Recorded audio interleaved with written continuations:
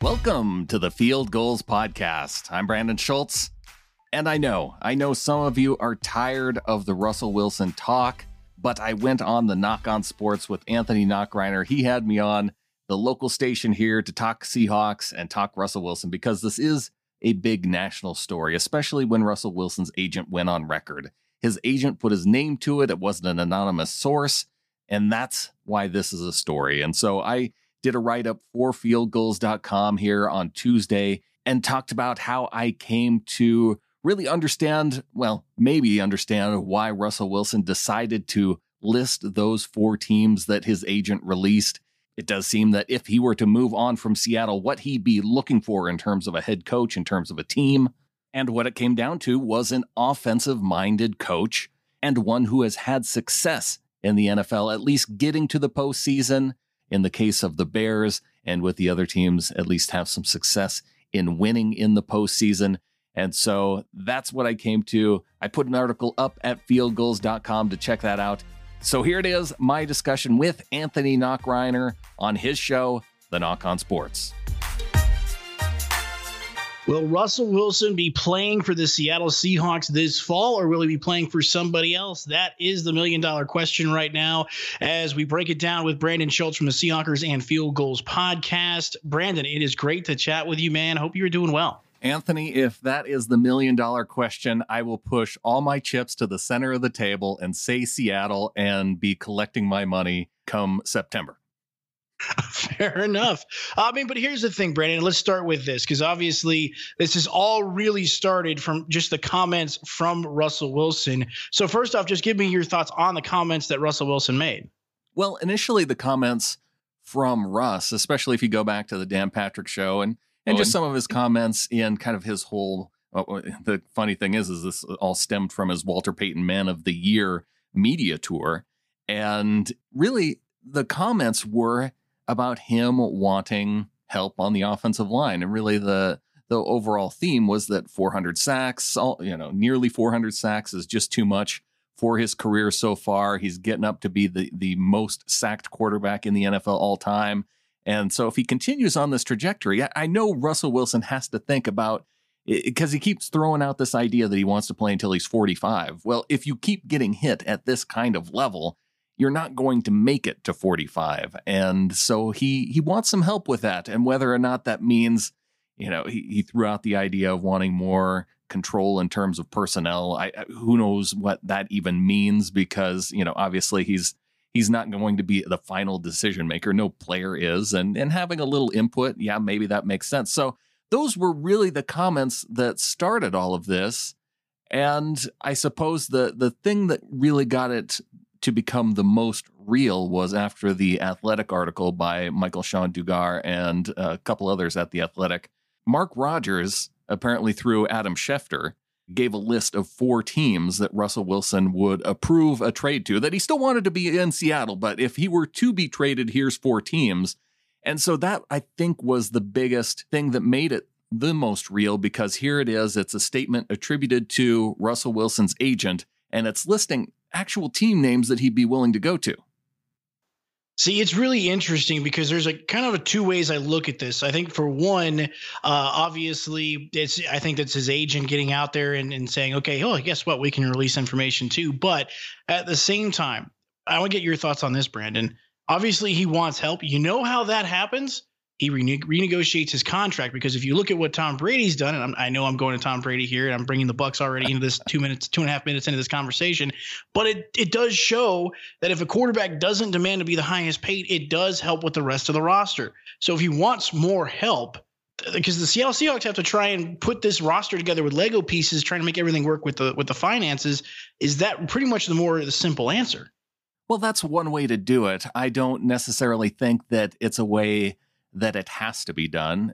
Tom Brady didn't take any kind of astronomical pay cut to play for the Bucs last season. And really, the difference in the salary that he could have made versus the salary that he took was probably the difference of signing Gronkowski to the Bucs. And, he had an impact, but really, it wasn't that same kind of impact as the franchise being able to build an offensive line over the years. So The Seahawks have tried to do that. They've tried to draft offensive linemen, and really up until this year, they haven't had any success. Damian Lewis has been the one successful guy that they've come in and he's been drafted and has played a full season and looks like he's going to be a guy that sticks at that right guard spot. So they haven't done a very good job at drafting linemen. That's where you would expect that to show up. And then I do think that Russell Wilson has some blame in this too, because he was the one that last year, he wasn't talking about offensive linemen last year. He was talking about stars, and he wanted to bring in Greg Olsen. The Seahawks went out, they got Greg Olsen. They paid him $7 million. And some would argue that it was overpaid, and it really looks that way, especially when we saw the production that Olsen gave the team this year. A lot of that was due to injuries through part of the season. But it wasn't Russ campaigning for offensive line so much last year. And really, that's what they went out and did. They went out, they drafted Damian Lewis. They got Brandon Shell, who, apart from injury, was pretty successful. And then, they kind of whiffed on their other free agent signing, but they were able to turn around him and get Carlos Dunlap so as part of a trade. So it's not like they've been ignoring it necessarily. They just haven't done a good job. And sure, would I like Russ to renegotiate and take less so they could sign more offensive linemen? Sure, but realistically, I know that's not going to happen. No, very true. Very true. I don't suspect that too many players want to take less money. But at the same time, too, Brandon, let me get your thoughts on this. Do you think, because everyone's blowing that it's Russell Wilson's really not happy with the Seahawks personnel department right now and front office and everything else. Do you think people are blowing this out of proportion? Because I just don't think there's that much of a rift. There's a disagreement, which is always healthy, but I don't think there's that much of a rift. I think what we're getting the sense of is that, yes, and I would agree that it's probably being blown out of proportion, but that there's probably more of a rift there than maybe we had even thought. And I think that's what Michael Sham was getting at with his article in The Athletic. And yeah, that maybe this disagreement in philosophy between Pete and Russell Wilson, maybe it is a little bit stronger than anyone thought. Right now, my featured guest is Brandon Schultz from the Seahawkers and Field Goals podcast. We'll get Brandon's thoughts on the 4 teams that Russell Wilson put out there. We'll get his thoughts on that next here on the Knock On Sports.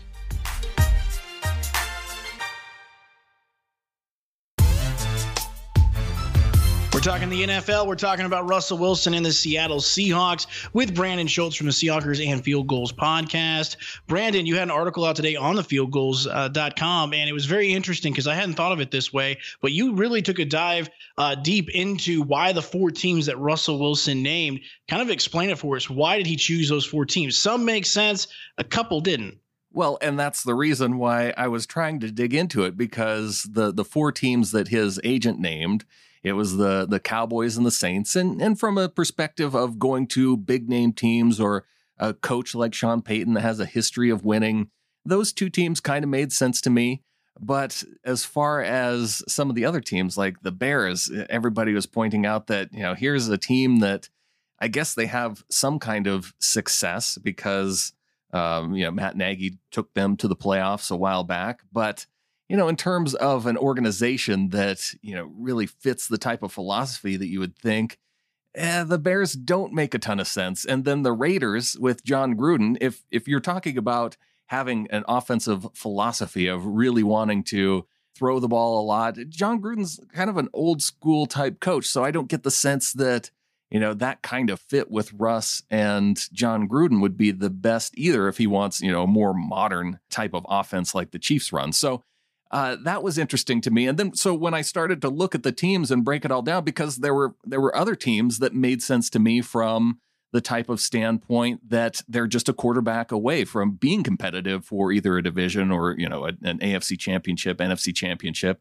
And I think of a team like the Washington football team, and Russell Wilson went to high school in Richmond, which is just down the road from DC. So that team seemed to make a lot of sense to me as a possible destination. And the NFC East would be an easy division to win. You have the Miami Dolphins, who, they looked like, we don't know about Tua, but if you put a quarterback like Russell Wilson in that system, that's a team that's a quarterback away from, I think, going deep in the playoffs. So they have those types of rosters. And then in the past with his suggestions that he might want to go to New York, why not the Jets or why not the New York Giants. And when you look at those 4 teams, they're all coaches with defensive coordinators or special teams coordinators that are in the head coaching positions. And so that just struck me as curious that, okay, maybe he's trying to avoid going to defensive coordinators. And then it just stood out to me that it was those 4 teams, the Raiders, Cowboys, Bears, and Saints.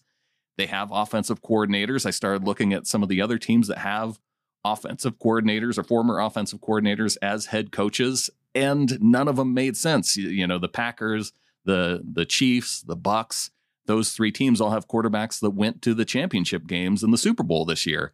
And then you had the Colts and the Rams who just made trades for quarterbacks, so you'd leave them off. And then the 49ers was the only other team that had a coach that had led a team into the playoffs. And the Seahawks aren't going to make a trade within the division. So it was curious to me that it was those 4 teams that are the only ones with former offensive coordinators as head coach and coaches that have experience at least taking a team to the playoffs. I mentioned Matt Nagy. He doesn't have any playoff wins, but at least he won a division title his first year back in 2018 and took the Bears to the playoffs. So it was just curious to me that that's what it ended up being, was those 4 teams. You think that has anything to do with the fact that Pete Carroll and the way he coaches, because he doesn't want to play for another former defensive coordinator, or special teams, or defensive head coach? It does seem to be that you would be sending that type of message that I want to go to an offensive-minded head coach if I'm traded. And I mean, that's exactly what it looks like to me. Right now, we are with Brandon Schultz from the Seahawkers and Field Goals podcast, as we were talking about Russell Wilson, latest storylines, the 4 teams that were named that he could possibly want to go to if he was traded. Brandon, speaking of trades, I've got one for you here, and you might have seen it from Nick Wright here, but I did want to get your thoughts on this potential trade because I don't know how somebody actually thought this was a good idea, but they ran with it on television. Here's the trade. So it's a 4-team trade with the Jets, the 49ers, the Seahawks, and the Texans. I don't think this happens for one reason, because the 49ers are involved, but either way, I'm going to spell it out for you.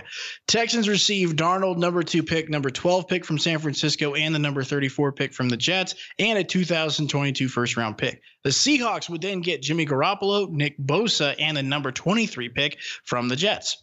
Let's see here, and a 2022 first-round pick from San Francisco. Then the 49ers would get Watson, and the Jets would get Russell Wilson. Your thoughts on that trade?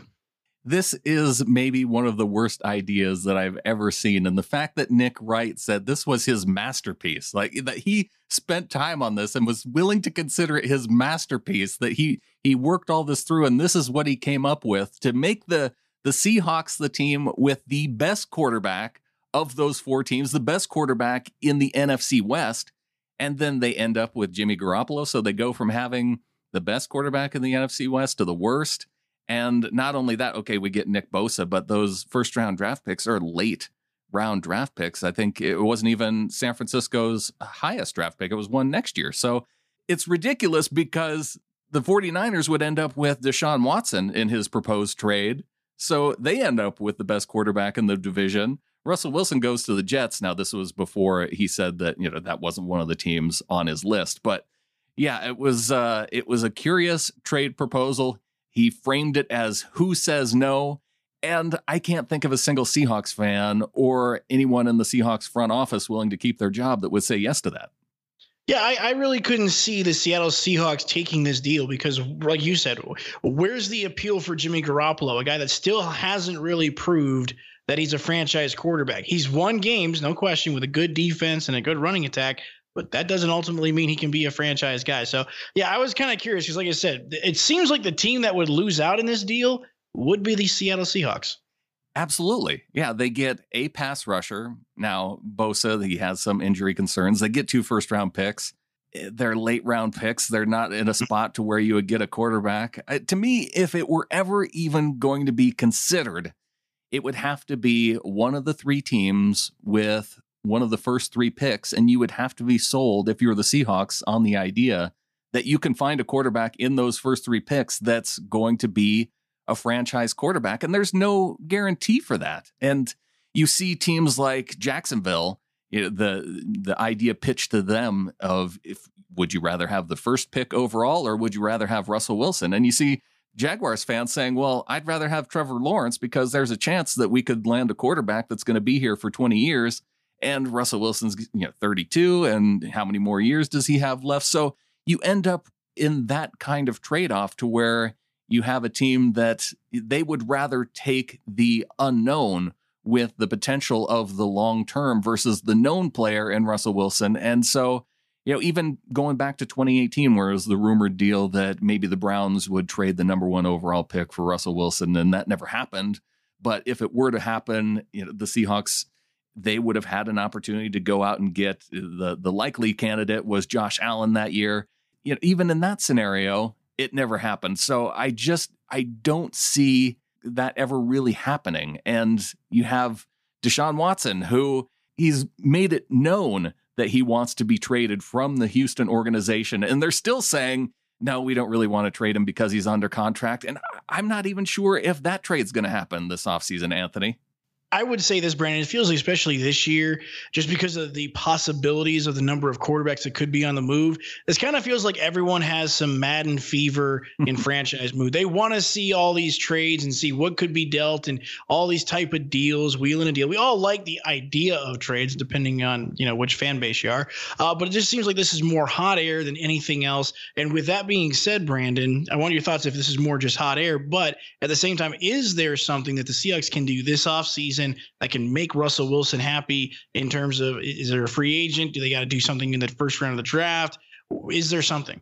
Well, they need to get a center. They need to get a left guard. Those were 2 spots that were open. That's the logical place. And I just have to think that that's something that they were going to do anyway, whether this whole drama around Russell was created. So it's strange that it's something that he would necessarily be pushing for when it's kind of the logical thing to do in the offseason anyway.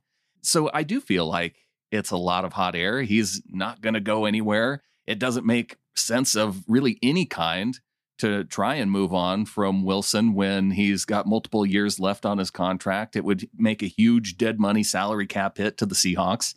It's something that he's going to be here next year. And the one thing that you have to do is come back and then work with the new offensive coordinator, who apparently he had some kind of say in selecting, and work together and get back to the playoffs. And that's the easiest way I can think of to fix everything.